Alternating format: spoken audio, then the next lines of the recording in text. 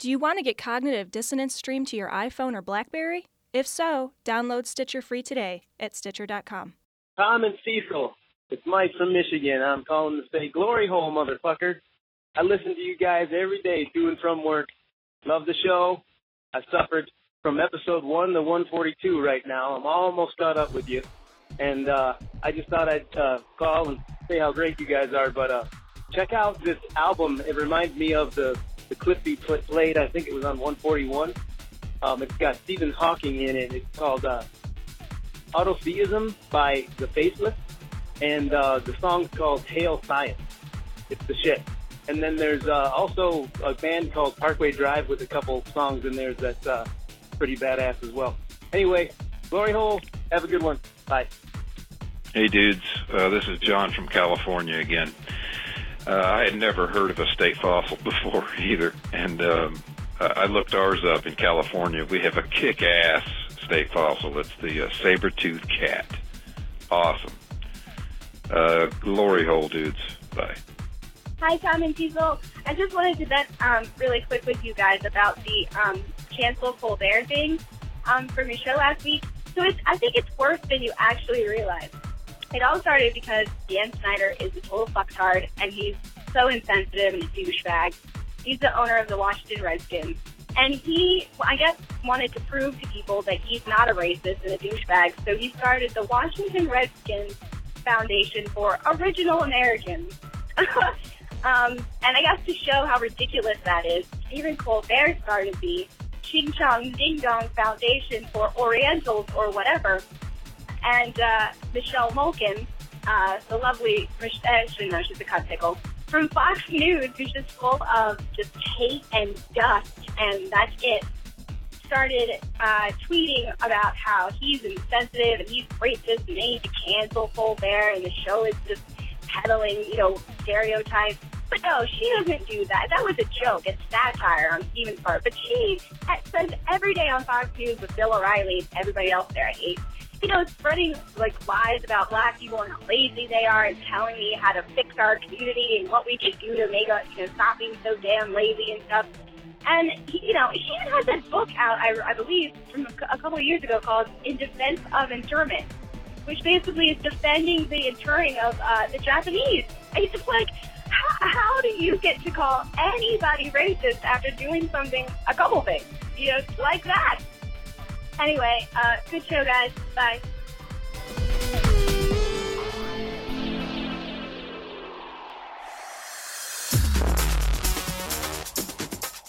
Be advised that this show is not for children, the faint of heart, or the easily offended. The explicit tag is there for a reason.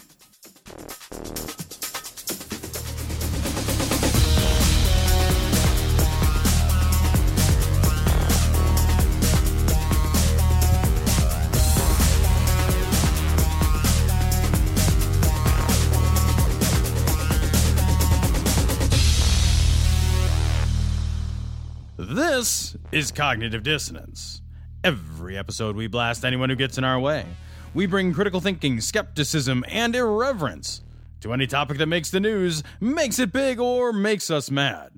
It's skeptical, it's political, and there is no welcome at. This is episode 145 of Cognitive Dissonance, and we have the esteemed, the illustrious David Hawks on this show. Can we use both your first and last name? Because I just totally fucking did.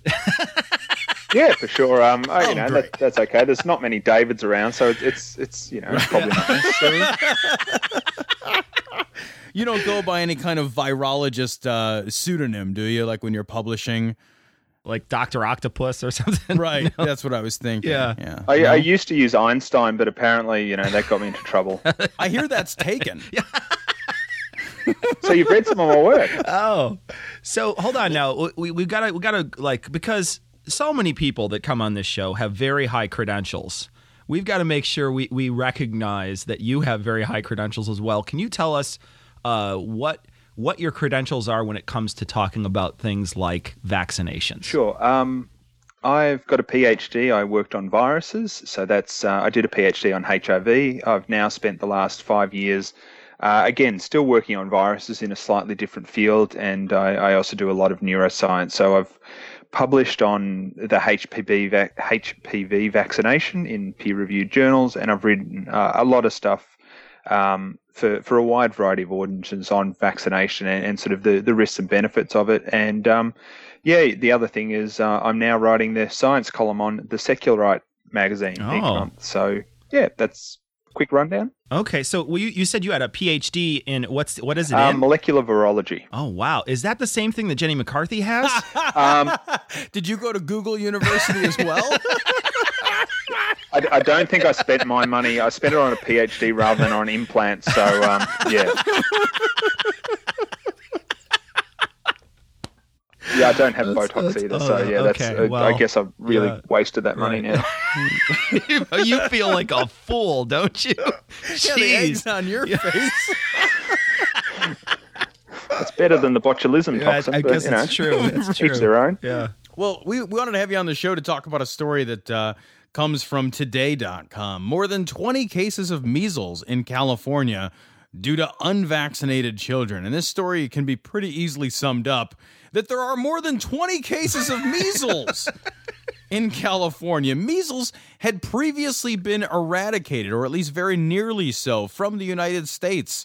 But it's back for no fucking reason other than the fact that people are unvaccinated. Yeah, I mean, the thing with measles is that we've got a vaccine that if you get 2 doses of it, you're 98% protected. Like whooping cough, the vaccine's a little bit not as effective. Measles is really incredibly good and it works really well. But once people stop getting vaccinated, measles, if you give it, if there's one person with measles in a population that doesn't have vaccination, 87% of people will get measles. Gosh, it's really infectious, but we've got a great vaccine for it. So I think in the case they're going, there's 70% of cases in the US occur in 8 pockets. And there's 2 reasons. One is under-vaccinated children, and the other is unvaccinated children. And that's the only reason that measles is coming back. So can somebody who has had that vaccination, that double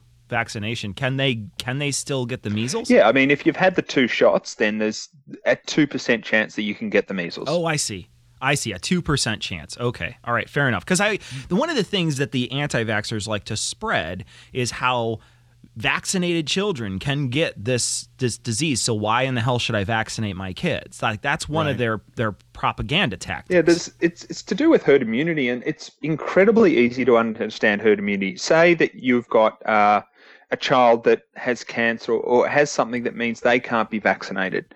If you're vaccinated, then your chance of getting measles is 1 in 50, so 2%. And if the person you come in contact is vaccinated, then theirs is 1 in 50. So within the chance of those 2 people passing on measles is now 1 in 2,500. Then you add another person in the chain, and suddenly you're looking at 1 in 100,000 chances of it going through 3 people to get to your unvaccinatable child. And so if you've got an entire population like that, the chances of those 2% who the vaccine doesn't work for, or for people that can't get the vaccine getting measles is, it's called herd immunity for a reason. If the herd is vaccinated, the diseases can't get a hold. But isn't it true, and correct me if I'm wrong, because I don't have a PhD, but isn't it true that only dirty little devil children are unable to be vaccinated? That they're the ones, right? Like it's is that a clinical term? Dirty little devil children? Yeah, dirty little devil Okay, kids. all right, fair enough. They're the ones just checking. that would not be able to be vaccinated, right? The rest of us are just fine. Yeah. Like it's not normal people that can't. It's only like terrible human beings. Yeah, I mean, there's the dirty little devil children with sort of those genetic conditions that come out of nowhere that means their immune system doesn't work, or those evil little children that get sort of childhood cancers because they're just scamming the system. I've read Republican reports, and it's just for the money that they get that cancer from. Either that or God hates them. Hey, I mean, it's clear. I think it's probably Cecil. I think you don't need a PhD to understand this. It's that Jesus hates them. So let's cut the shit. So I did have kind of a half-serious question. Do they still do the MMR? Like, is it still cultured in an egg culture? With the MMR, I'm not exactly sure. We've actually changed the vaccine in Australia. We now get MMRV, which is measles, mumps, rubella, and chickenpox all in one injection. A lot of them are done in eggs, but for people that have egg allergies, there's now a lot of vaccinations that you can get that are not done in eggs. So there's other ways of creating vaccines, and a lot of those things are available so that, egg allergy is reasonably common, and, there's ways of getting around it. Okay, so the anti-vaxxers always say that two major ingredients in the vaccines are mercury and formaldehyde. What does that mean? Are they? I know that thimerosal is not, but could you explain to our listeners about those two things? Okay, well, with mercury, this was the thing to understand is that anti-vaxxers. So these aren't people who are considering vaccinating. These are the people that that make a living out of being anti-vaccine. They're anti-vaccine, and I know that sounds pretty obvious, but they were anti-vaccine 20 years ago because it could cause, I don't know. They're anti-vaccine in 1998 because it could cause autism. They're anti-vaccine because of mercury. Then they were anti-vaccine because of formaldehyde. Too many too soon. Green hour vaccines. Aluminium. They will change and pick anything that provides them with, what they think, according to the slimmest of straws they're grasping at, shows that vaccines are bad. So they have the view that vaccines are bad. It's the same as that because Jesus, but because vaccines. So with mercury, there's mercury's an element. It's like iron, mercury. There's certain types of mercury that are bad and that accumulate in our body. That's methylmercury. That's the stuff that you really don't want to be eating tuna that is growing up around where they chuck industrial waste out. Ethyl mercury, which was in vaccines and is still in a couple of multi-dose vaccines, but you can actually get that. You can do the entire vaccine schedule without mercury if you want to, but it doesn't do anything. The ethyl mercury that you get in the vaccine is so small, and it gets processed, and essentially babies piss and shit it out. With formaldehyde is obviously, people think of it as embalming fluid and things like that. I think, and it's in the realms of I've got a 4.5-month-old baby, and we're sort of looking at giving them food, and they often say, you stew up fruit, pears, apples. If you stew up one pear, that pear will have about 10,000 times more formaldehyde than a vaccine. And in fact, a baby creates more formaldehyde in its own body in a day than there is in a vaccine. Why? So what you're saying is your baby lives in a jar of formaldehyde. What you're saying is your baby is dead, right, is what you're saying. We're in Australia, we don't use that sort of stuff. We use beer. So explain to me like I'm 5 now. I'm actually raising my level a little bit when I say explain to like I'm 5, but just try to do your best. How do vaccines work? What do they do? Okay, the idea is vaccines are essentially a version of the virus or the pathogen. So with the measles virus, what you do is you get a less efficient version of the virus. So you kind of, if you imagine yourself in a battle, and you've got your castle, and you've never picked up a sword before, and you've got, suddenly the army rocks up, and I've been watching 300 recently, so this might be with my analogies here, but you get these soldiers, these really fit fighting soldiers come against you, you're going to be overwhelmed pretty quickly. A vaccine is like giving you the fat old soldiers who aren't very good. You build up that skill so that when you get better at, fighting and how to actually tackle that sort of invasion, and so that when you do get those good soldiers, so the real virus, you're fit, you're ready, you're highly skilled, so that when the vaccine comes in, when the virus comes in, you can just knock it out. And to go a bit more biological is you get the proteins from a virus or a bacteria. It gets injected with some other components that actually stimulate your immune system. So your immune system comes in, finds these proteins, attacks them, and then creates cells that go, okay, we see these proteins again. We can, instead of taking 2 or 3 days, we can have 100,000, 1 million of these cells produced in a matter of hours.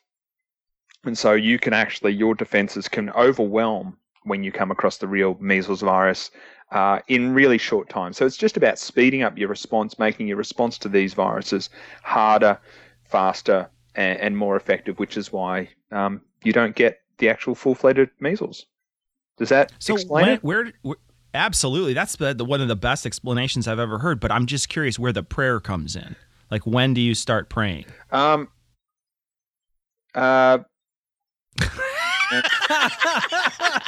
Yeah, I'm yet to see the peer-reviewed evidence on that. Fair and enough. I'm also, if you're going to do prayer as a way of defending yourself against viruses, I want a placebo. I want to compare Christian prayer versus Muslim prayer versus Hindu prayer, because I want to find the most effective prayer. If you're going to do it properly. Yeah, absolutely. All right, so now you're not just a person who talks about vaccination. You also know a lot about alternative medicine as well. Here's a question for you. What do you think, and this is something maybe you can't answer it, and maybe the answer is all of them, but what do you think the most dangerous alternative medicine is? The one that if all the alternative medicines are available to me, I should really stay away from X. I would say traditional Chinese medicine. And the reason is because it can actually work. If you're giving homeopathy, you're giving someone a sugar pill with nothing in it. If you're giving someone Reiki who's aligning your auras, well, they're not touching you. They're not doing anything to you. There's going to be no side effects. I love that one, by the way. I love that one so much. Like, I'm not touching you. That'll be $50, please. Yeah, well, don't laugh. In your country, what is it? Therapeutic touch still gets financed from your government in certain places, I think. Oh, yeah. But it's our government show. Pays for nothing. Are you kidding me? Well, yeah, and what they just, anyway. So with things like chiropractic, when you've actually got someone snapping, moving your spine very quickly, that also has the potential. I've recently published a paper where I looked at some data, and in Canada they found that over 10 years they had about 23 strokes due to chiropractic manipulation. Holy shit. But traditional Chinese medicine, you're giving someone a herb, you're giving someone something found in nature. Now, aspirin is from the bark of a willow tree. A lot of people know that. Digitalis is a foxglove plant that is the basis of a lot of our heart medications. There's a lot of things that grow in nature which are really poisonous. Back to Botox. So because you give someone a herb that could also be contaminated, like there's a lot of heavy metal contaminations, but anything that can have a medicinal effect legitimately can also have a side effect. So that's why I think that traditional Chinese medicine would probably be the one I steer away from, because I also think that it's the one most logically being able to actually be incorporated into medicine, not as having some sort of tiger penis, but actually finding which chemical actually has an effect on your heart or all sorts of things. Yeah, don't dog on the tiger penises, friend. We need to hang this up quick. Hey, what do you know about chelation therapy? I don't know. I was reading a little something about that the other day. That struck me as particularly crazy. Yeah, I mean, chelation therapy is essentially you inject in. It's generally something for the scientists like EDTA, and it binds all the metals in your body, and you just get rid of them. You pee them out, but you can also poo them out. Now, if you've been exposed to heavy metal poisoning for a whole variety of reasons, this is actually really useful. It's an acute, so if you go into hospital, you might have sort of spasms and you could have been exposed to heavy metals. They can chelate you and they can get those metals out. It's like detoxing someone who's overdosing on heroin. And that's got a really good, really strong scientific basis. However, for whatever reason it is, and it's to do, again, with vaccines, there's this group of people, and it's a very large group that thinks that vaccines or modern life or non-organic food or whatever their particular reasoning is, which is flawed, think that you can cure it with chelation. I saw something on Penn and Teller where they think that you can stop aging with chelation. So they inject you. Sometimes it's oral, but mostly it's an injection. They put this into your system and it leaches out all the heavy metals. Now, they don't normally get too much, but the problem is we actually need heavy metals. Like, you're looking at things like, just normal metals, iron. So many women have to take iron supplements. You need, copper and zinc to actually, as part of your immune system. Like, if you actually look at all these different things that they use for vaccinations, they actually cross over themselves so many times. They say, well, we've got too many heavy metals, our immune system doesn't work. But it's like, well, you need heavy metals to make your it makes my brain hurt. This is clearly the most informative segment of this show we've ever had. We've never had anybody educated on the show before. Including the hosts. So right, especially the hosts. Right. Are you kidding? Oh, well, hopefully I've cleared up a couple of things. I listen to your show, and you often deal with these sorts of things, so I think it's really useful just to lay down some of the reasonings behind why all of this stuff that is being spouted is wrong. So thanks for having me on. David, people can find you at Secular Right, correct? Yeah, so I write for Secular Right Mag, which is the monthly magazine. I also have a semi-regular spot with Adam Reeks on the herd mentality, and sometimes it's a full episode, sometimes it's just something scientifically interesting has come up. And also, I'm more than happy to ask any questions, or I can direct people to any sort of information they want, because as you say in the Skeptic's Creed, don't believe me. I will give you the evidence, and you can read through it for yourself. And there's a lot of things that are really quite straightforward and understandable. They're not all just boring scientific papers. So I'm at Mr. Hawkes, MrHawkes on Twitter. Now, I real quick wanted to ask you a question about that. Are any of the scientific papers that you would direct us to, are any of them in pop-up or scratch and sniff versions? I'm just because I'm interested, but I need to bring it. Right. Well, you got to bring it to your level. I understand. I've got a friend who works on sort of fecal transplants, so the scratch and sniff is probably not going to be a great idea. Oh. How do you wait? Hold on. At some point in your life, no matter how much good you're doing in the world, at some point, don't you have to take a step back and say, "Wait a minute, how the fuck did I get here?" Exactly. Well, guys, for a living, I create new types of viruses, inject them into the brain, and use that to turn on and turn off little areas of the brain to understand what makes you think, what makes you fear, what makes you anxious. So, yeah, at some point I realized I'm on a watch list. You're basically Frankenstein. Yeah, you're basically Dr. Frankenstein. Yeah, but with less funding. Do you ever see if maybe like if you open the skylights, if a little lightning might come down and zap your... Have you ever been to a science lab? We don't get windows, dude.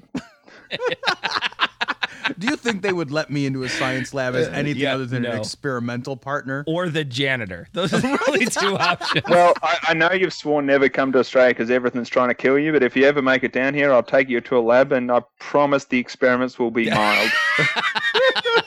Another reason to never go to Australia. Thank you very much. Dr. David, thank you so much for coming on, and we'll post all the links to all the stuff that you do on this episode 145 at dissonancepod.com. Thanks again. All right, thanks for having me. But what the scriptures are anxious to say, it's far more important that we be spiritually strong as a nation than that we be militarily strong. It's not enough to be militarily strong. If we are militarily strong, but we are spiritually weak as a nation, we are going to go down. And that's why it's critical, I believe, to have a commander-in-chief who is a Christian-in-chief first and then is our commander-in-chief. Absolutely critical that we have a man who is commander-in-chief, who sits in the Oval Office, who has a personal relationship with the God of the Bible, not the God of the Book of Mormon, not the God of the Quran, but the God of the Old and New Testament. So the first story we've got today comes from The Raw Story. Louis Gohmert. Fucking love this guy. Look at this guy. This guy just screams credibility, doesn't he? He does. He does. Look at that. Separation of church and state means the church plays a role in the state. Now, Tom, we've got a bunch of clips here of Louis Gohmert. Better go get it, Gohmert.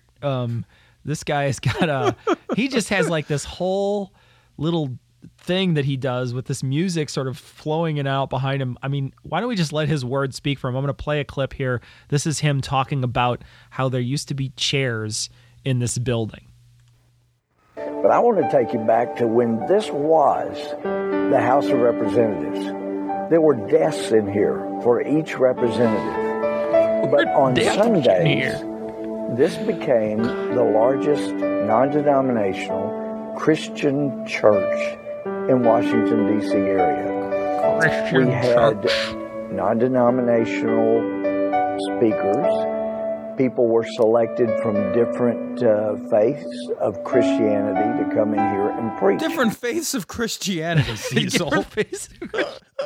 But I'm glad that there were desks there, Tom. I'm glad that they were. That's the most important part. Like, oh, you remember? You know, this is like, it's like the good old days. Like, you remember that's the jukebox where Fonzie used to smack his fist against it and be able to play. That's where he grabbed Joni's ass right there. He gave it a good squeeze.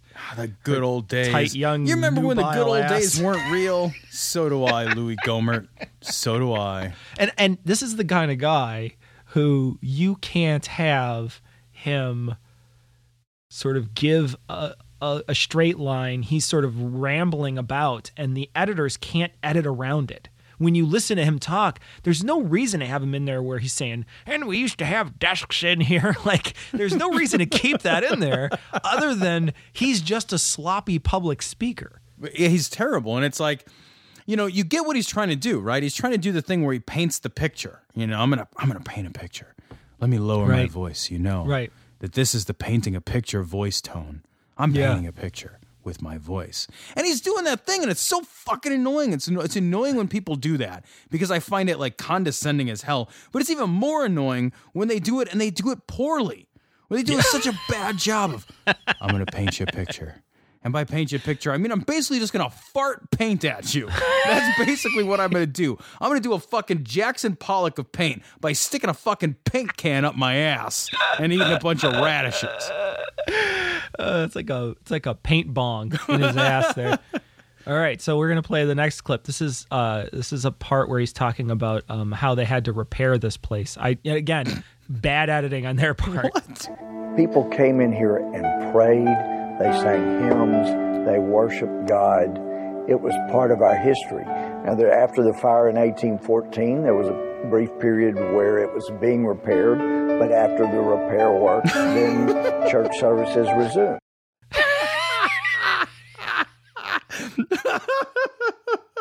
And then, after 6 o'clock, they have to dust the pews. But before 6 o'clock, then the pews, then you can sit in them. But, sometimes they run out of coffee.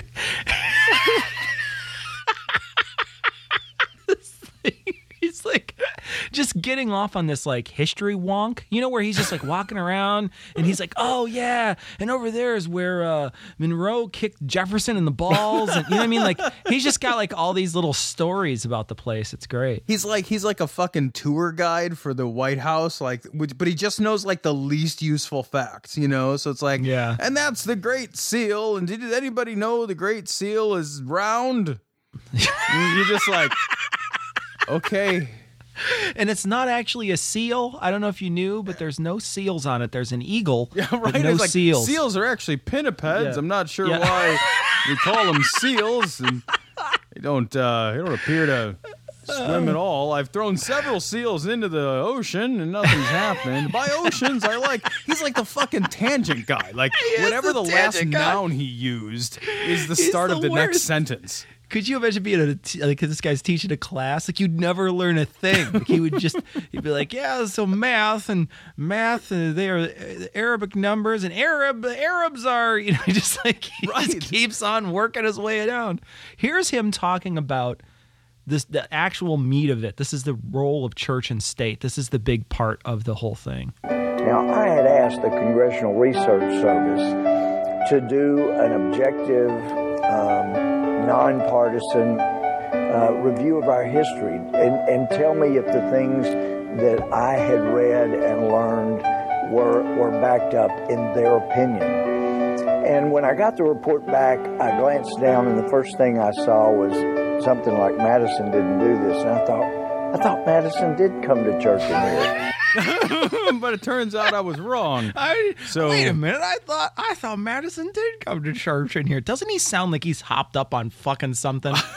Doesn't he sound like he's slurring, like he had like a couple martinis before he did this taping? But as I read the report, it talked about how President Thomas Jefferson, we're talking about the guy who coined the phrase separation of church and state. He said there should be a wall of separation between church and state. But it was to be a one-way wall where the state would not dictate to the church, but the church would certainly play a role in the state. One-way, what is it, a one-way mirror? Like a lineup mirror? No, dude, it's a magic wall. Like it's basically like a wardrobe that gets you to Narnia. That's like what he's describing. It's like America's diaphragm is what it is. You know, it's like a one-way wall that protects one side from something. Fucking, that's so crazy. Like, it's supposed to be a wall, but it's a one-way wall. Kind of like we built to keep the Mexicans out. Like, wait, what? What the fuck is happening here? Last piece. God has blessed this nation greater than any nation in the history of the world. I would submit even than Solomon's Israel. Except the Netherlands. God's answered our prayers. This is no time to stop praying.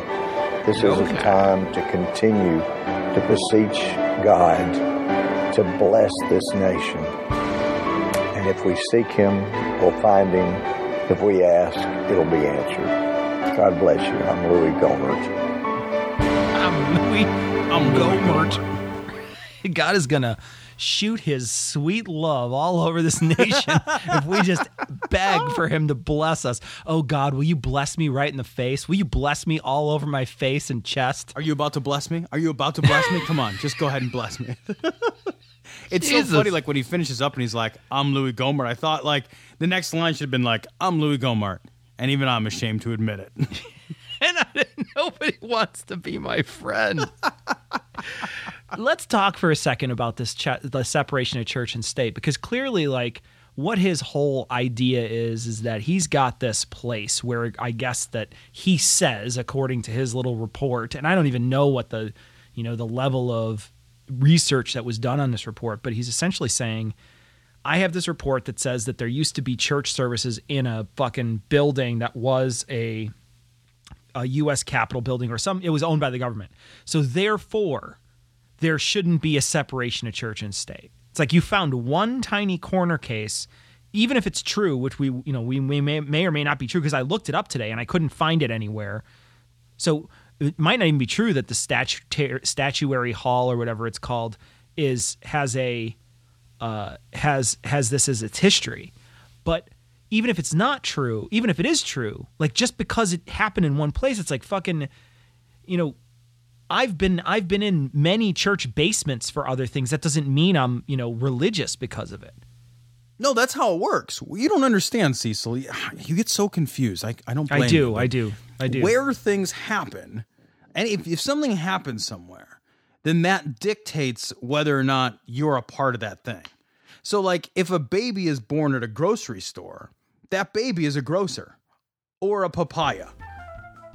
So this story comes from the independent.co.uk. Lego is a tool of Satan, which turns children to the dark side, warns a Polish priest. The Polish priest has called Lego a tool of Satan, saying its miniature depictions of vampires, ghosts, and werewolves are turning children over to the dark side. Legos, Cecil. Mm-hmm.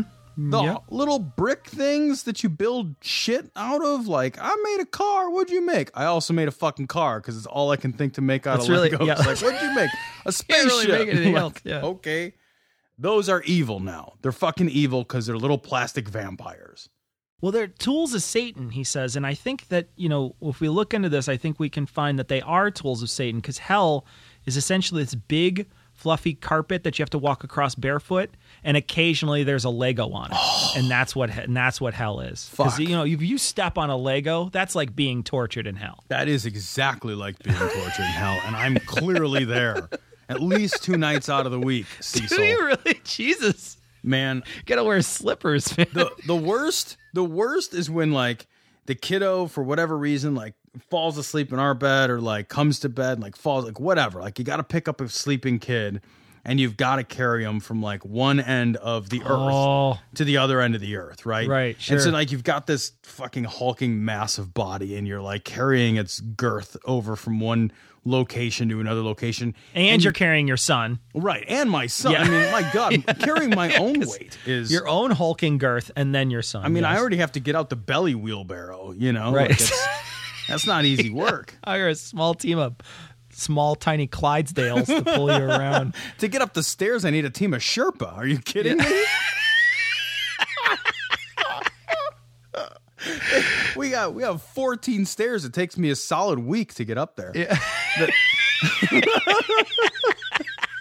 But you're like walking with this kid, like, and then you step on a Lego, and like when you're not carrying another human, right? You step on a Lego, and you like your leg like does a weird thing where it's like, fuck, I stepped on a Lego, and like you almost fall, and you do like a funky twist, like break your knee dance. Right. Yeah. But if you're carrying a kid, you fucking eat it. You just eat it. Your body's like, you can't just fucking eat it, and the Lego gets stuck to the bottom of your foot, and you're trying to like shake the Lego off, because you know if you take another step, it's just pressing the Lego deeper into your soft So you're flesh. essentially, it's on the ball of your foot. You're walking on your heel, and the Lego's still stuck there, but you're just walking on your heel all the way to the room. You know, my first reaction would be just to throw the child in the air and grab my foot. That would be my first reaction.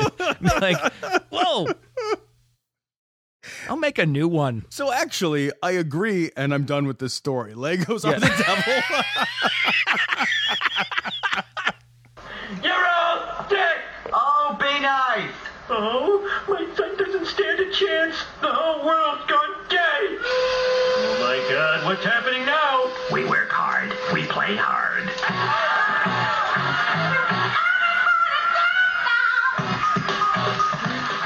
So this story comes from the Raw Story. Christian pro-decency group. Satan put gays in the graham cracker commercials. What the fuck is going on here? Satan is to blame for graham cracker commercials featuring happy same-sex couples. A recent ad titled "This is Wholesome" from the graham cracker company Honey Maid celebrates fathers of all types. That includes gay dads. So I guess like Satan hates s'mores. I don't even know. Like Satan is just the fucking Satan's the biggest curmudgeon possible. Satan is a really good advertiser, because I love this fucking commercial. I thought it was absolutely great. I thought, it makes me want to go out and just eat boxes and boxes of honey grams. And it's not that I would probably do that anyway. I mean, like, what do you mean? Let's probably. be honest. I think you're probably doing it right now. I would do it anyway, but now I would be able to justify it by saying they support, gays, and it's awesome that they do. There's a part of this at the bottom where this fucking crazy person is talking and saying, Satan wants us to see sin as normal and not so bad. He delights in taking what God has made good and what was meant to glorify God and change it, counterfeit it, and make it please Satan himself instead of the creator God. The fallen one desires men to see themselves as God, having to answer to no one but themselves. And I keep thinking, I'm like, what is the fucking harm when people love each other? Like, nobody is looking at this and saying, I am in a relationship with someone of the same sex because I want to throw it in God's. I mean, who's saying I want to throw it in God's face? Who's that person out there like, yeah, the only reason I'm doing this is because I grew up really religious, and I just kind of hated the religion, so now I'm just going to be gay.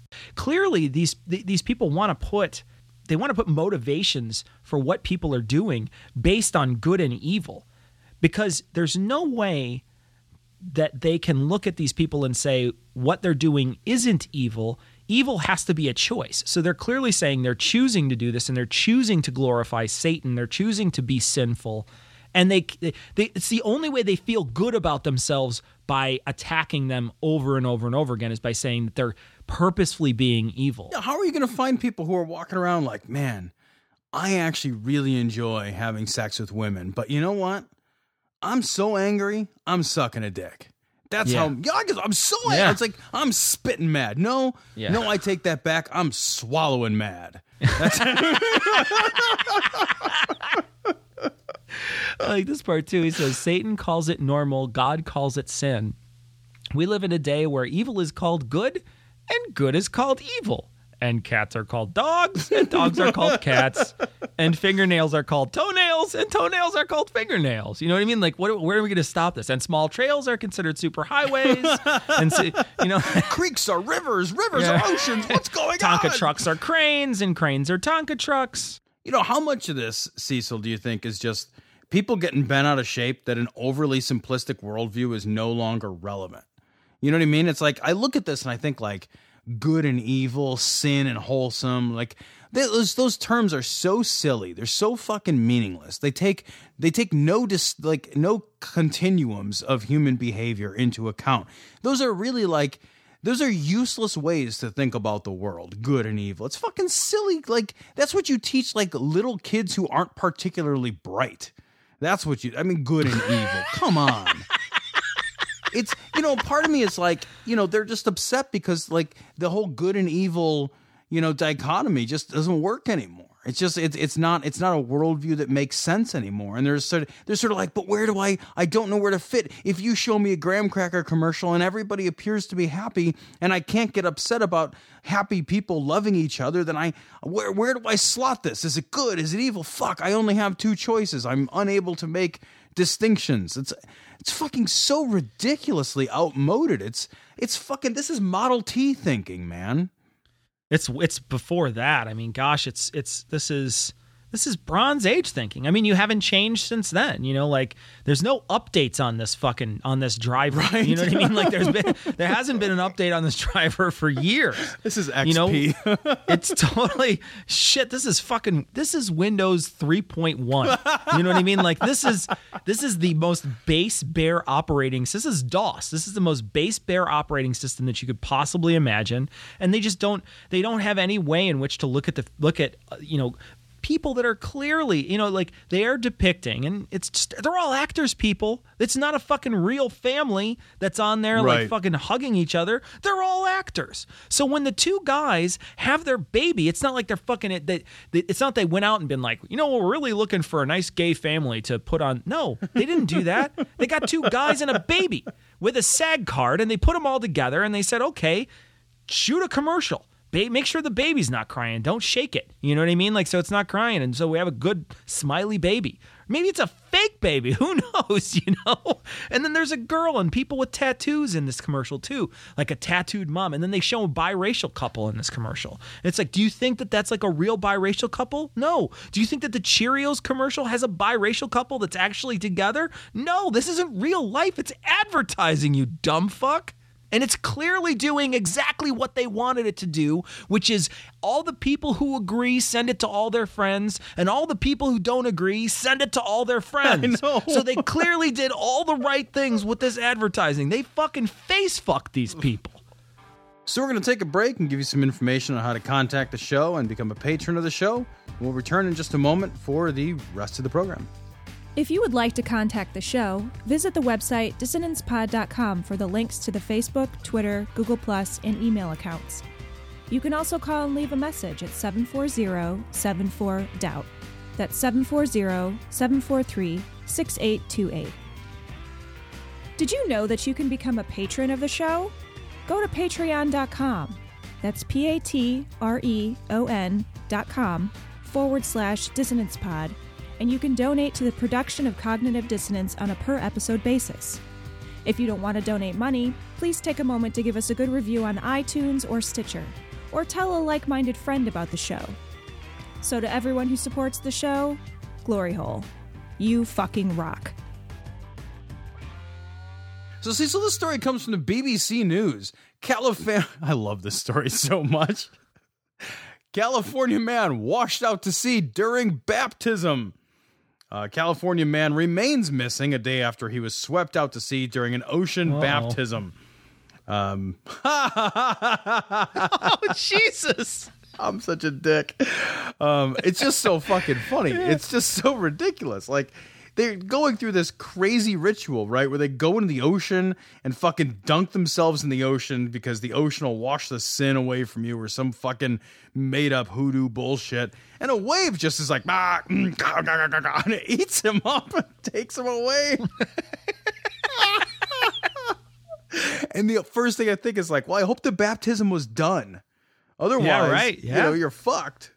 Yeah, because if not, he's going to be kicking himself the whole way.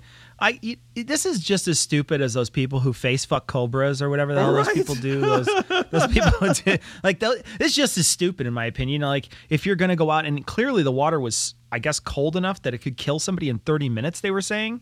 So this is really not a very smart thing to do. I don't have a lot of sympathy for somebody who's going to go out in the middle of some raging fucking riptide and, get thrown underwater and then essentially drowned. I just think it's like tragically stupid. It's like those people who, get a gerbil stuffed up their ass. You know what I mean? Like they're just like, they mess up and there's like, or they break the hot dog off inside of them. You're just like, oh gosh, I feel mortified for you. Like you got your dick stuck in a vacuum. I feel awful for you. It's so embarrassing. Oh man, isn't my face red? Well, my face is red, but my lips are blue because I'm fucking dead. When you look at the picture here and look at the waves, man. Like, would you go out in that? Man. No. Like, why would you be like, what's wrong with the baptismal font at your local church? Like, why do you have to go to the ocean and fucking get dunked in the ocean in March? Like, what part of you is like, that seems like a solid idea? I'm looking at this picture and there's like, people are wearing coats. They're wearing coats standing by these big ass fucking waves. Like, oh yeah, let's do that one. That's how you know God really loves you, is when you dunk your head in the ocean. Because God doesn't love people who are landlocked. Like, I don't know, the desert dwelling community that he gave Jesus to.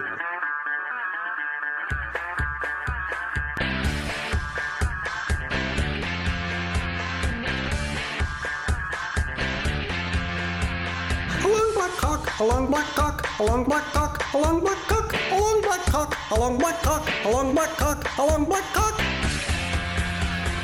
Along black cock.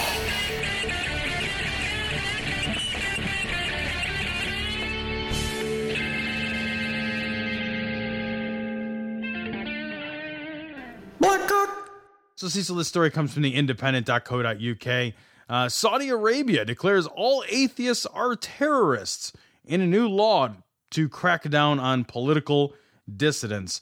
So, I'm sorry, dear listeners, we're going to have to cancel ReasonCon Saudi Arabia. We're not going to have any of our, my vacation plans in Saudi Arabia are now canceled as well. I was planning a whirlwind tour of Saudi Arabia. Said nobody ever. Well, the people who wanted to get some young brides probably said that. Right. I have to say, this is probably going to be bad for their secular tourism. It's going to cut into the beheadings. Well, David Silverman's not going to go over there and try to ask for them to be supportive of all his next billboard that he puts up over there. I'd like to put a billboard up here. I love that the country that brought us 19 hijackers is now throwing out there that the atheists are the terrorists. Right. That's fucking awesome. Like, that's just, fucking really well played. Remember that atheist who blew up the Nothing Ever? Yeah. Because that happens all the time, actually. I think that, there's a lot going on here where there's talking about the people who are leaving the country to go work in Syria or whatever, and he's talking about sort of political dissidents, I guess, in a lot of ways in this too. But clearly there's a little piece of this that's talking about secular ideas, and this is of course that they have this law. This is not a big deal, because I think being an apostate already gets you killed. So what's the difference between a terrorist and a apostate? Well, the thing is that it's what they're nailing you for is thought crime. Because it says here that Article 1 of the new provisions defines terrorism as calling for atheist thought in any form, or calling into question the fundamentals of the Islamic religion on which the country is based. So if at any time you have a conversation where you're like, I don't know if that's the right call, because every call made by the Saudi Arabian government you're right, isn't backed by an actual law. Sure. But is backed by, Sharia. So they don't have laws. They don't have a written system of laws. They just have a holy book. So blaspheming. Yeah. Any dissidents at all, any criticism of the official line is atheism. You know, to be honest, though, I kind of prefer thought crimes to the other crimes that they prosecute for. Because, you know, when they prosecute people for, like, witchcraft and shit, you know, at least fucking thinking is real. At least thinking is a thing, you know? At least that's a thing that can actually happen. Instead of, they had a broom and I thought they were a witch. I mean, in both cases, I think, it's easy to sort of point at somebody and be like, there's a person that is either, you know, you could be like, there's a witch Burnham, there's an atheist Burnham, you know, and they would do that. But in one case, at least, you know, it's a real fucking thing. They say that I make the contention that gays caused the Holocaust. This is wrong. I've been very clear in my writings and everything I've said that the Nazi Party is responsible for the Holocaust. But how did the Nazi Party come into being? The Nazi Party, ladies and gentlemen, was formed in a gay bar in Munich. And historians agree that Hitler's earliest enforcers, the stormtroopers, the brown shirts, were almost without exception homosexuals. So it was homosexual thugs that helped Hitler to form the Nazi Party. In other words, no homosexual thugs, no homosexual brown shirts, no homosexual stormtroopers, no Nazi Party. This story comes from the Raw Story. Massachusetts candidate for governor says Obama loves sexual anarchy and might be gay. Because sexual anarchy. What the fuck is sexual anarchy, Cecil? I mean, really, what the fuck is sexual anarchy? What is a sexual anarchist? Does that mean you have sex with a bandana over your nose? You have a giant A on your chest. You just like got like one of those V for Vendetta masks while you're getting it on? No, not that's anonymous, not anarchy. Yeah, whatever. I don't care. Well, let's listen to what he has to say, because now this is taken from Sky News 4, I think, or something like that. But essentially, this guy, what's his name? Scott Lively. He has a bunch of stuff that he says in this thing, and I have a bunch of clips that I want to play. I'm going to start with the first one. He's talking about AIDS here, and he gets a nice chuckle out of the crowd. You are never going to stop AIDS until you stop treating homosexual sodomy as a civil right and start treating it as a form of conduct to avoid. Hilarious. You know where he did that? He's trying to run for governor. So when he's trying to run for governor, he was in a debate and he said that shit, and people were just like, "You're fucking kidding me, right? You just said that shit out loud." I thought he was doing penis puppetry. Like, I couldn't figure out what could possibly be going on that would cause the audience to laugh. Like, it's such an absurd thing to say. Here's him talking about homosexuals and pedophiles, which is great. It's fucking, we've never heard this before. Why would we be propping up homosexual relationships instead of encouraging people into healthy, normal families? It's completely backwards. How dare you say that homosexuality and pedophilia are equated? Well, they are equated. They are equated. They're equated. You can just equate them. You just equate them. See, what you have to do is just say two things are equated. How dare you, Cecil, say that giraffes and deep dish pizza are equated? How dare you, sir? They're not equated? Not equated. I've been eating my deep dish pizza wrong. This is something that's sort of we've talked about before. This is him talking in Uganda. He gave a talk at a Best Western in Uganda. Here it is. The gay movement is an evil institution. The goal of the gay movement is to defeat the marriage-based society and replace it with a culture of sexual promiscuity. This is something that I have invented. This is a scale, it's called the scale of gender normalcy. He went on to list several categories of gay men. And I call these, the first category, super machos. These were the Nazis, the ones that helped Hitler come to power at the beginning, the jackbooted thugs. You have what I call monsters. They're serial killers, mass murderers. They're sociopaths. This is the kind of person that it takes to run a gas chamber, right? Or to do a mass murder. The Rwandan stuff probably involve these guys. tell you what, they can run a gas chamber, but that's the best interior designed gas chamber you've ever been in. There's like a little vase of flowers in the corner. They have throw pillows that perfectly match the chair. I mean, it's a really nice gas chamber. You know, it takes a lot to run a gas chamber. You know, you've really got to put a lot of effort into managing that, you know, right. Because, you know, the upside, the revenue upside on that is a little slim. You know, I'm just saying. Right. I'm not sure what your sales staff has to do in order to sell gas chambers, but it's like a B&B, but no repeat business. It's just a B. It's just a B.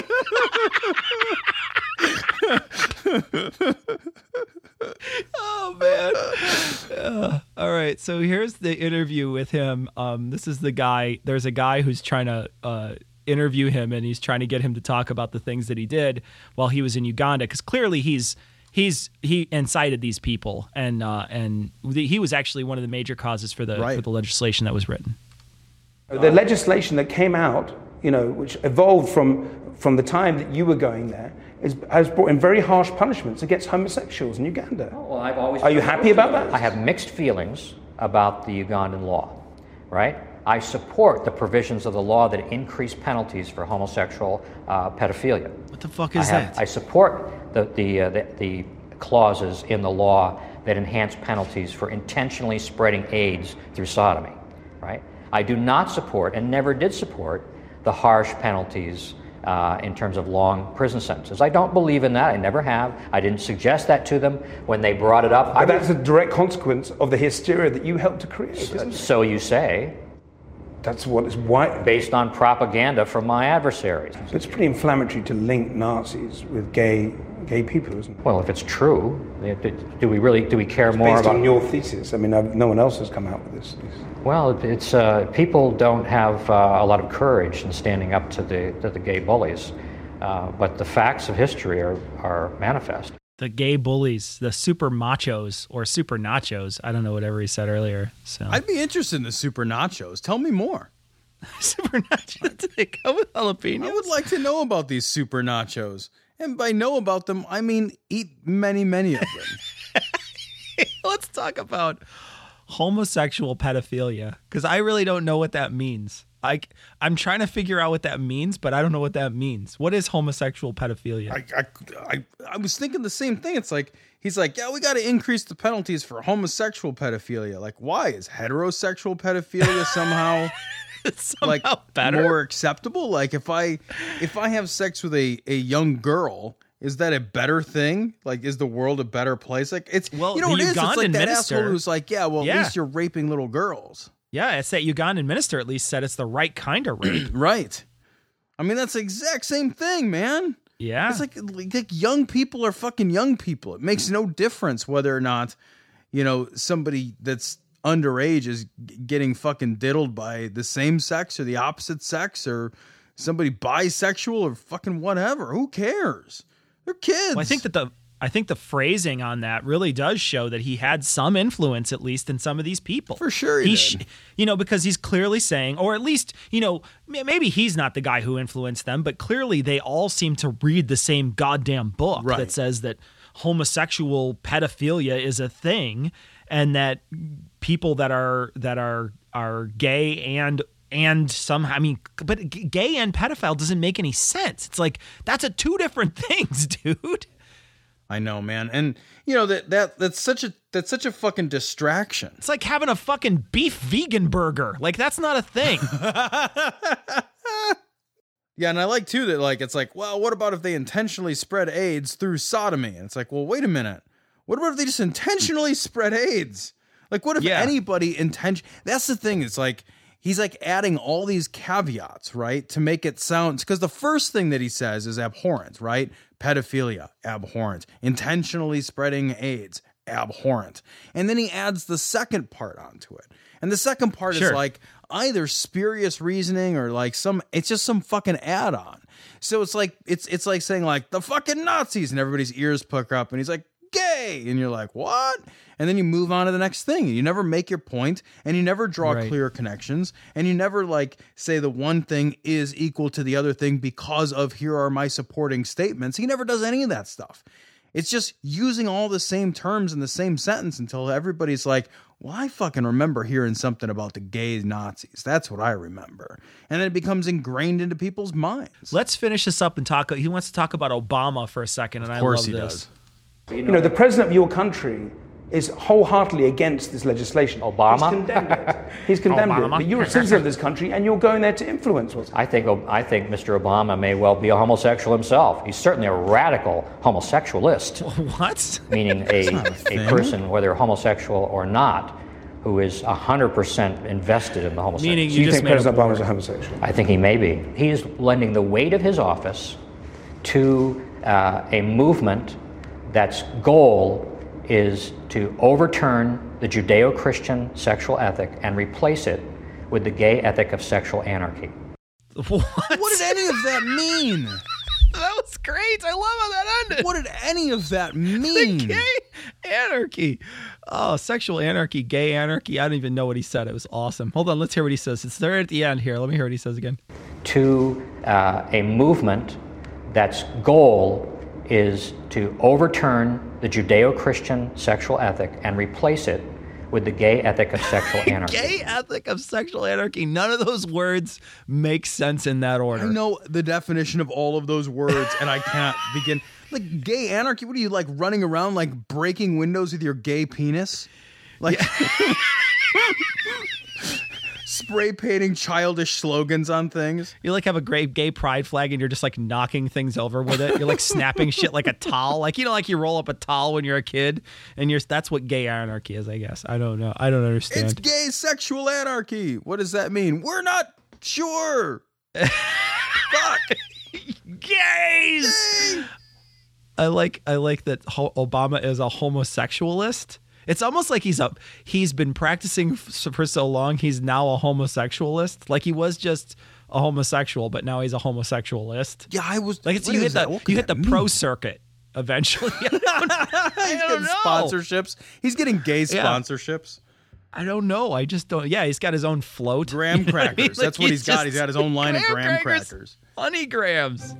Tom, do you want to play a game? Sure. Is it gay anarchy game? No, it's not a gay anarchy game, and you can keep your pants on. Well, you think I'm wearing pants for this show? Give me a proper noun. All right. Jesus. Give me a type of dwelling. Synagogue. Give me a country full of people, like a people of a certain country, like you would say like Germans or something. Okay. Kiwis. Kiwis? Yeah, you know, those little people that live in New Zealand. You're good at this. Give me a thing. All right. Potato chips. An animal group name, like a herd. Pride. Pride. And another one. Murder. Give me an adjective. Flushed. An animal group name. Pack. Body part. Sphincter.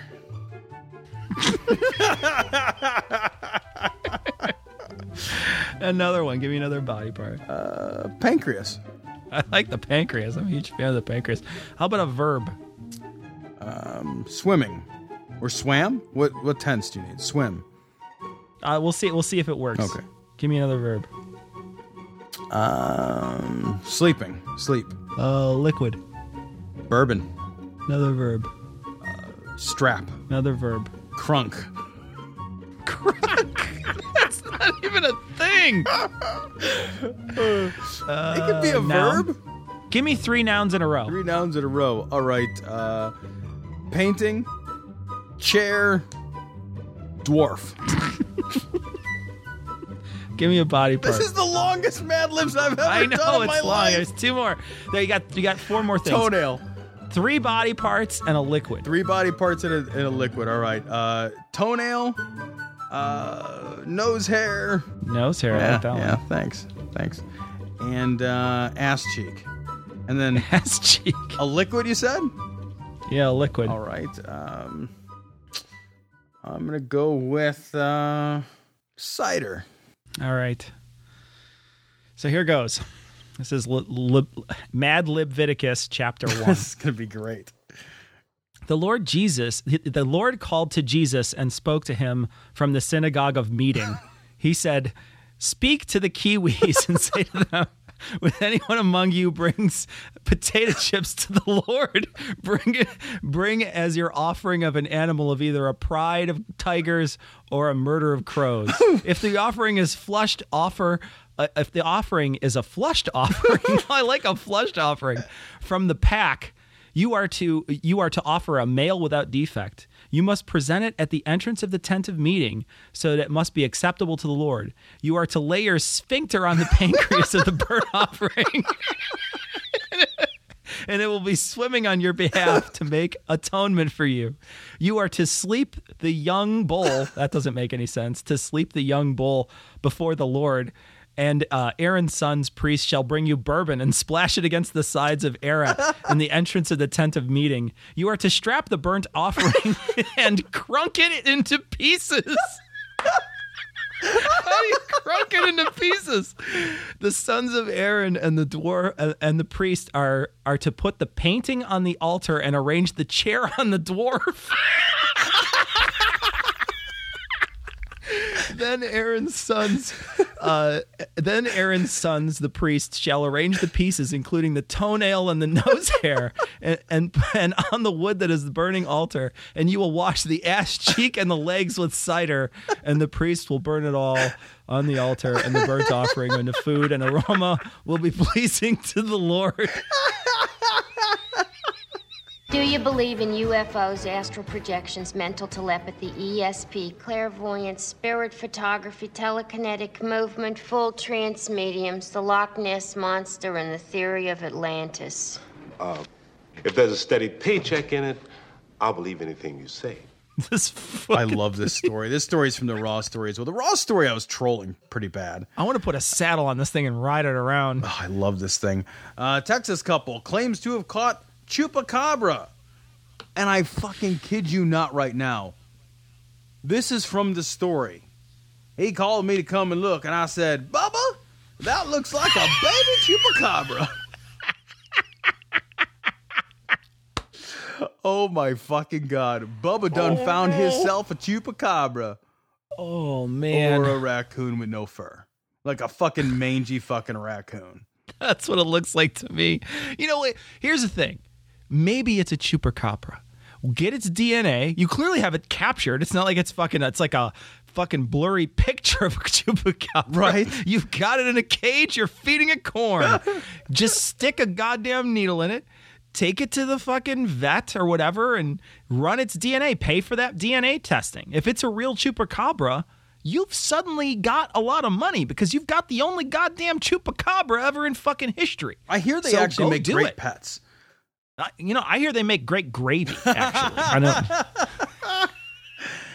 I would fucking, if there was one Chupacabra on Earth, I would fucking eat it. I would eat it right now. Michael Vick would find another one so it could fight. It. So Chupacabra fights. It's like Chupacabra fights. I love that this is treated as if it's like an unsolved mystery. Like maybe it is a Chupacabra. God. It's like, well, we could just find out. Like we don't even need to speculate. Like this is an answerable question. You have the thing. So answer the question. And they all just stand around it like with their fucking hillbilly pants and like fucking holding their can of Schlitz like, yeah, well, that sure looks like something in a cage, don't it, Bubba? Oh, yeah. It's got any more corn? Yeah. And do you slop this thing? Slop this thing. You know, it's got little paws, like little hand paws. The guy said in this video, he's like, oh, it's probably a dog or a canine or something like that. And I'm like, no, it's got little hand paws. I don't think dogs have or canines have hand paws. Yeah, it doesn't have dogs don't have little gripping hands, but you know what does? Fucking raccoons. Because this is just a raccoon, man. It's just a raccoon.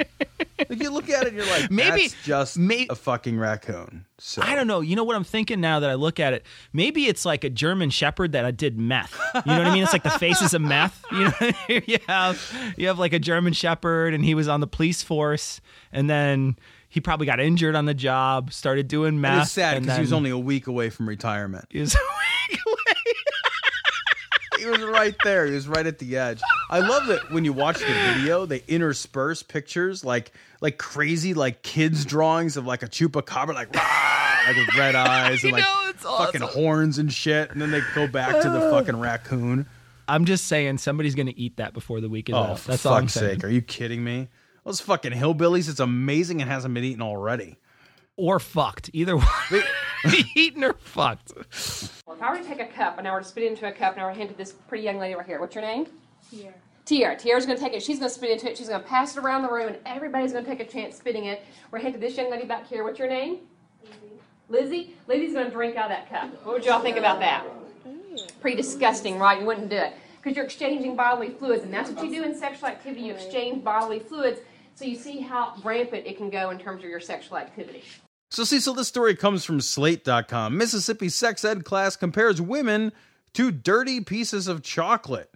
I guess part of the abstinence-only education involved taking a peppermint patty and handing it around to all the kids, and then like the kids notice that after all their fucking grubby little paws are pawing at the peppermint patty. Grubby little paws. That it's kind of... They're all kids from Oliver Twist. They're all dirty. They're all passing it. They're longingly passing it to the next person like, I don't want to pass it. I want to eat it, sir. You know, like, the first thing I thought was like, if I was the first kid in line, I would just eat it. Be like, we need more peppermint patties. I hope you brought a bag of those things. I go through them like crazy. I'll tell you what, like, you're going to have to start the circle somewhere other than with me, because I'll just keep eating all your peppermint patties. It turns out, like, you might as well just send me into the hall, because I don't care how many people have touched it. I'm still eating it. It's like, look, one thing is going to run out here. Either your peppermint patty supply or my ability to eat peppermint patties. And I'm betting on one rather than the other. See, what I'm saying here is I'm fat. And I love patties. I just love the title. It's like Mississippi sex ed class compares women to dirty pieces of chocolate. And the first thing that popped in my head is like Forrest Gump. Women are like a box of dirty chocolates. You never know what piece of gonorrhea you're going to get, you know? This is another way, though. I mean, they clearly go out of their way to talk about how essentially handing things around is, when you have multiple sex partners, that's what you are. You're like a dirty, nasty fucking piece of chewed gum or whatever they're, utilizing as their analogy. But one, they're almost always targeting the girgirls. They never target the guys. They're never like, if you get your dick sucked more than once, it falls off or whatever. They don't got a way to say that. They're just like, Wait, that's not true. My wife's been telling me that's the case for years. Oh man, we're gonna have a talk. No, but clearly they're targeting the girls and saying when you go out of here, it's not like when you have sex somehow the semen just stays in there and then like fucking forever, and then it's just like you just walk by and she's like some nasty cum box, they only try to go out of the way to shame girls, and when they do that. It really does show how sexist abstinence only is. So bad. The thing that bothers me the most about it is that it's women that are teaching it, and it's women that they're the ones who are being insulted by this and being. I mean, I just think it's bad all around for women, and it's bad because most of them are women educators that are showing women this thing. It just bothers me. And doesn't that just tell you like how much of this like sex shaming, personal internalized hatred? Because is how damaging it is when it's women who are spouting off about the fucking dirty peppermint patty. Like clearly there's some internalized self-hatred there.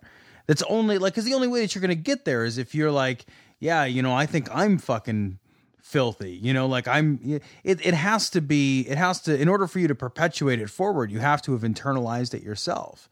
It's such a damaging fucking, thought process for these girls to be taught. Like, and what is this, like, what does this tell you about, cause they don't ever discuss whether or not somebody grabs the peppermint patty out of your hand forcefully. Right. So like, what does this mean for like girls that are like raped or what have you? Like it tells them that they're less than. It tells them that their value is based on their primacy as a sexual object. Yeah, and I think one of the things that the article does well is it talks about how, this is such a nonsensical way to think about it. I mean, even if you apply a fucking tiny fucking shred of logic to it, you wind up considering that these, what happens when you get married? Because what they're saying is abstinence only until you get married. Abstinence only until you get married. Well, whether I'm handing the fucking peppermint patty around the room or I'm the one who's fucking handling it, it's going to fucking melt and be gross. Right? You know what I mean? Like whether it's one person or 20 people, it's still going to be fucking a little icky at the end of the day. So essentially what they're saying is women only have 2 uses. They're fucking the fucking wet wipes. You know what I mean? I don't know, Cecil, but I will tell you this. I would fuck a peppermint patty. Right now, I would fuck someone for a box of peppermint patties. It's like the Klondike commercials. Like, what would you do? And the thing is when they take a bite and they feel the cold mountain air and they're on a huge slope, they're just on top of it. That's like skiing off my girth. There's a huge temperature change between my belly button and the top of my belly button. I've lost more sex partners in the wilderness of my belly hair. You'll end up you can hear them scream for about 3 days, and then they quiet down.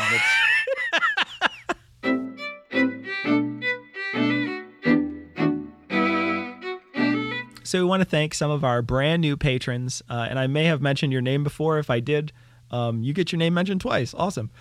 Zachary, Sakura, David. Tom says it's Stan. I'm saying I don't know. Maybe it's Stan. Maybe it's Stan.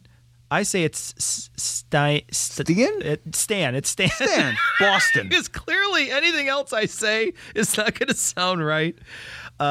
Godless Matt, Soren, Miranda, Dave, Henry, Chase, Andrew L, Shane, Andrew B, and Atheos, is that what you said, Tom? Atheos, I think, maybe. Atheos? I don't know. Yeah, maybe. Atheos, sure. You. That guy. You know who you are. That guy. Thank you very much. Actually, thank you all very much for donating. We appreciate the hell out of everybody who's donated to the podcast. We did add a couple of new incentives. So if you give $5 a month for, I want to say 2 months, we'll do your ringtone for you. So if you want to get a ringtone or a voicemail message done by us, we'll be happy to do that for you if you stick with the $5 or more plan for a couple months. And then at $10 or more, we send you a shirt after 2 months. So we added a couple of incentives. Tom and I are not artists or anything like that, so we don't really have anything else to give you other than our wholehearted thanks. And we really do appreciate everybody who's donated. Yeah, your donations are going to help me buy more buffalo wings, and that's really the most important part. More peppermint patties. Now that you've talked about it, I'm going to go get a box of those fucking things right now. I'm charging it to the show. But next month, actually next month's entire amount of money that we're going to get from Patreon is going to go directly to a charity. And we've already posted on the Patreon page. You have to be a patron in order to see it. But we've already posted a survey. And that survey has a list of several charities that we are now asking the listeners to decide which charity is going to get this money. So if you're interested in becoming a patron this month, all the money that you donate to us this month is going to go directly to a charity. And if you become a patron this month, you'll get an opportunity to vote in that survey to see who's going to actually get the money that we donate. So we want to thank everybody for donating, and we hope that you guys join in and we make this a goodly sum of money that we can donate to one of these charities. You know, Cecil and I just want to make sure that you guys are kind enough to donate to us, and you guys are kind enough to provide us the funds that we need to continue this show and to continue this endeavor. And we want to make sure that we pay that forward. That's an important part.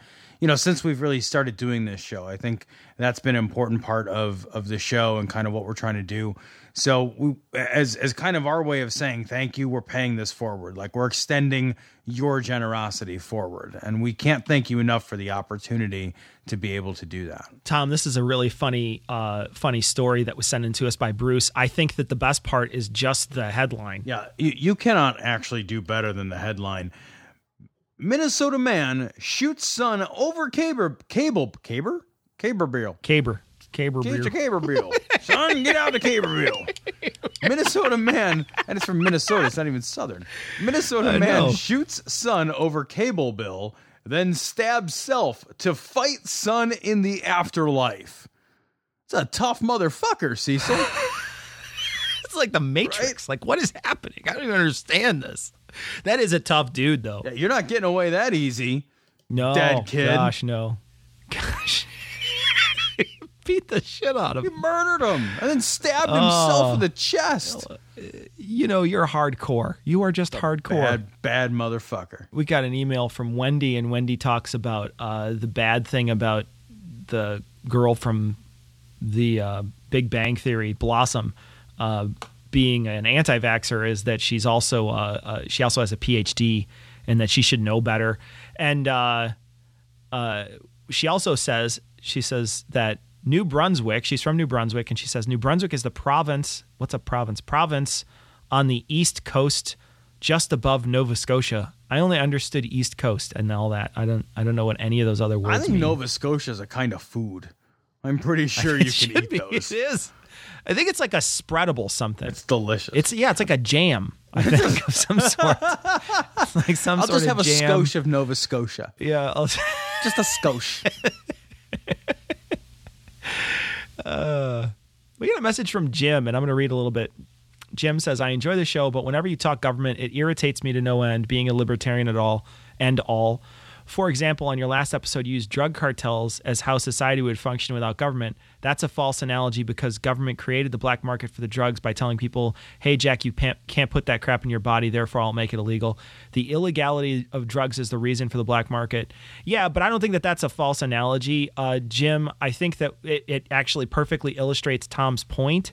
Whether or not the government comes in and says is the reason for the illegality, Tom was just illustrating that that's just the way a lawless society would actually resolve issues. Yeah, the idea is that, if you don't have a judicial system to arbitrate disputes, you arbitrate disputes with violence. What the hell else are you supposed to do? Right. It's like we have a system. I had a house I was going to sell a while back, and there was a problem with the survey. Right, there was a problem with the survey between the two plots.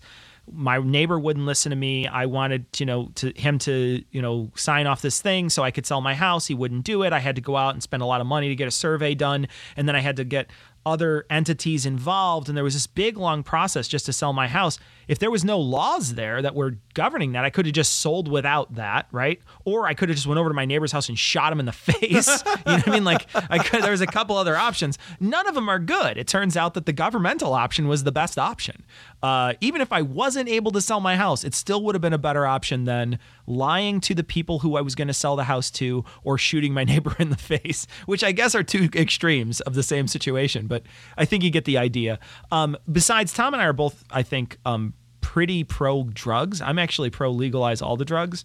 I think that shit should be totally legal. I think that the war on drugs is an absolute failure, and I look to countries like Portugal and other places where they're allowing people hard drugs, and the drug rates are going down like geometrically at this point. Yeah, I'm definitely the same way. I'm pro legalization across the board. I think the only way to eliminate the black market for these drugs is to eliminate the illegality. I totally agree with you. On that point. I think most of the shit that people get all up, like the vice crimes in general, need to be legalized. I think they also then need to be taxed and regulated. But yeah, and Jim, thanks for sticking with a show that irritates you to no end. We got an interesting message from Rachel. Rachel sent us a message that had a Slate article that was talking about when the evangelicals sort of came around to that notion that conception is when life begins. And it really sort of started within our lifetimes, Tom. I know that we're probably a little older than some of the audience, but in the 80s was when it started. Yeah, I thought the article was very interesting, and thank you very much for sending it. It discusses the idea that it was really the Jerry Falwell moral majority fucking debacle that has continued to reverberate and smash through this country ever since its inception in the 80s, that this is primarily a political rather than theological position. And it was a very interesting article. Thanks so much for sending it. We got an email from Matt. Great little email here. I think he really loves the show, Tom. Yeah, it says, great show. Just a quick kudos to both of you for your incredible content. Noah, you and Heath put out great content. And don't do the canned laughter that other podcasts do, like those eggnog-hating glory hole lovers over at Cognitive Dissonance. You're hitting bullseyes on every show. You're able to stick it right in that glory hole and put out like nobody's business. One more note. Glory hole, Cecil and Tom. You guys rock. Seriously, keep up the awesome work. Yeah, thanks. We're pretty great. We got a very funny email from Catherine. She explains a long situation, which we're not going to get into. But the one thing I do want to mention, and I actually tried to go out of my way this time to change how I was talking. She says that recently your use of the term homosexual to refer to a gay person made me feel ill.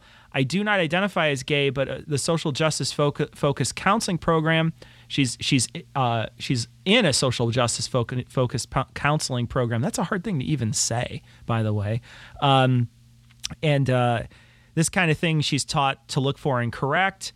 Essentially, she sent us a media reference guide that lists homosexual as a term to avoid. We should be using gay instead, or gay, lesbian, gay people instead of using the word homosexual. We will try. I will do my best to try to do this. I actually thought homosexual was the PC term. So I clearly meant nothing by it, and I didn't realize that was something that is not a desirable term to use anymore. I had no idea. I was flabbergasted until I clicked on the link that you provided. I actually thought, I was like, oh, well, maybe this is a joke. Like maybe this link will take me to a... It was right around April 1st. Right. So. I really was like, there's really? But yeah, I guess there's, a homosexual is... I guess it's like overly clinical, and it, refers back to the time when, gayness. I don't know when that was. I don't even know how to have this conversation. I don't know what words to use. They're all offensive. Yeah. They're all offensive. We got another email from Guy Who Sucks Cocks Behind the Glory Hole, and he posted a link to us about the Jehovah's Witness books, and I'm actually going to post a link on this episode 145, to the image that he was saying of David sort of longingly looking like he's going to lick the top of a sheep's head. I don't even know. It's so crazy looking. So we should have a caption contest for this. That's a great idea. I look at this and I think he's just like, shh, let it happen. Let it happen. I like that. So if you go and go check out this Jehovah's Witness thing, we'll actually, for this episode on Facebook, and if you want to reply to this episode on Twitter, or you want to put it on our comments on our blog page, or if you want to shout in the canyon echo that is Google Plus on this. So I'll save the image, and I'll use the image as the image for this episode 145. But I'll also post the link so you can go read this story or listen to how they read it, because it's awesome. Thank you, Guy Who Sucks Cocks Behind the Glory Hole. Last but not least, we got a message from Jenny, and Jenny sent us this message about these fairies that were photographic proof of fairies or whatever, and they're like little tiny little things that look photoshopped. Yeah, that's exactly what they look, right? Like, there's some fucking fuzzy blur photos that are blurry and fuzzy and blurry. And if you read the article, this guy's like, yeah, pretty much it should just be, people should look at this and want more magic in their life. That's what they should want. More magic in their life. What? And if people feel like looking at blurry fuzz pictures that are fuzzed out in Photoshop give them more magic in their life, then I'm happy, because they need more magic in their lives. I need no magic in my fucking life. I know. I like Magic, though. I think it's a fun game. The thing about that I think about this, and let's go back to the Chupacabra story. Go to the fucking bug zapper, scrape out the dead fairies, bring him to the lab, and we'll put him under a microscope. Right. You know what I mean? Like, these things do not look, when I look at this image, these things do not look like they would be that hard to fucking catch with a net. So catch a few with a net. It's not like they're that fast where they would get the fuck out of the way. There's no physical way that they could get out of the way. Just catch them with a butterfly net, put them under a microscope, put them in the freezer for a little while, and then they'll die, and then you put some salt on them, and they'll come back to life. They sound crunchy, actually, that way. Sounds delicious. Maybe they'd be good on a salad topping. You don't know. I mean, maybe. You know? But clearly, it's just like the Chupacabra thing. Show me a fucking dead fairy and a bug light, a bug zapper, and I'm down. Right. Cool. Fairies exist. That's great. It still doesn't change anything. I still don't believe in magic. I just believe that they somehow fucking naturally selected themselves into this world. I don't think that they got here any other fucking special way. But let's play. Clearly we have the ability to fucking do it, but instead you just got a Photoshop and a weird blurry camera vision. Awesome. So we're going to wrap up the show here. I did want to apologize to all the patrons out there. What happened last time, somehow we double charged for our last episode, and I didn't even realize that it happened, and someone had sent me a message and said, hey, there's 2 episodes here. And I said, yeah, one of them is just messed up, and I didn't think it was going to charge because there wasn't any data with it. It was just a nothing. It was just and for some reason my Wi-Fi borked and it totally freaked out. In any case, it wound up double charging people. So I went back in and refunded everyone's money. I had to go through and they don't have like a bulk refund. So you have to refund individual people. So you have to essentially sit and you have to click OK. That's the thing that's driving me crazy about that is I have to click OK 3 times every time on every single person. Are you sure you want to do this? No, I mean, are you really sure? No, are you really, really extra double special sure? So you have to click it 3 goddamn times, which is so fucking frustrating. But in any case, to be fair, Cecil, I mean, hold on a minute. I did help. And by help, I mean, I sent you a message that says, man, that looks like that sucks. Bro, I'm sorry. Whoa, dude. But in any case, we refunded all your money for one of episode 144. So there was 2 charges for episode 144. We refunded your money for 144.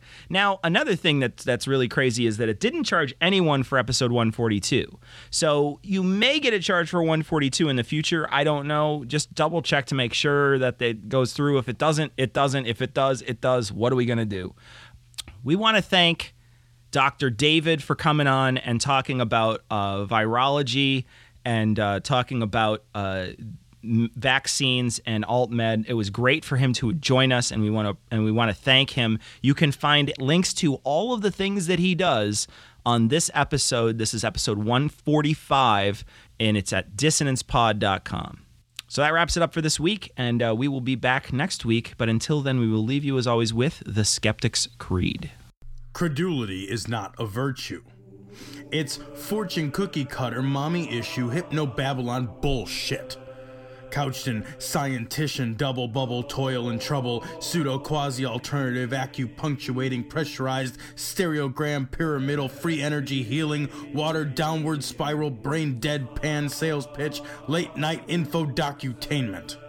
Leo, Pisces, cancer cures, detox, reflex, foot massage, death and towers, tarot cards, psychic healing, crystal balls, Bigfoot, Yeti, aliens, churches, mosques and synagogues, temples, dragons, giant worms, Atlantis, dolphins, truthers, birthers, witches, wizards, vaccine nuts, shaman healers, evangelists, conspiracy, doublespeak, stigmata, nonsense. Expose your sides. Thrust your hands, bloody, evidential, conclusive. Doubt even this.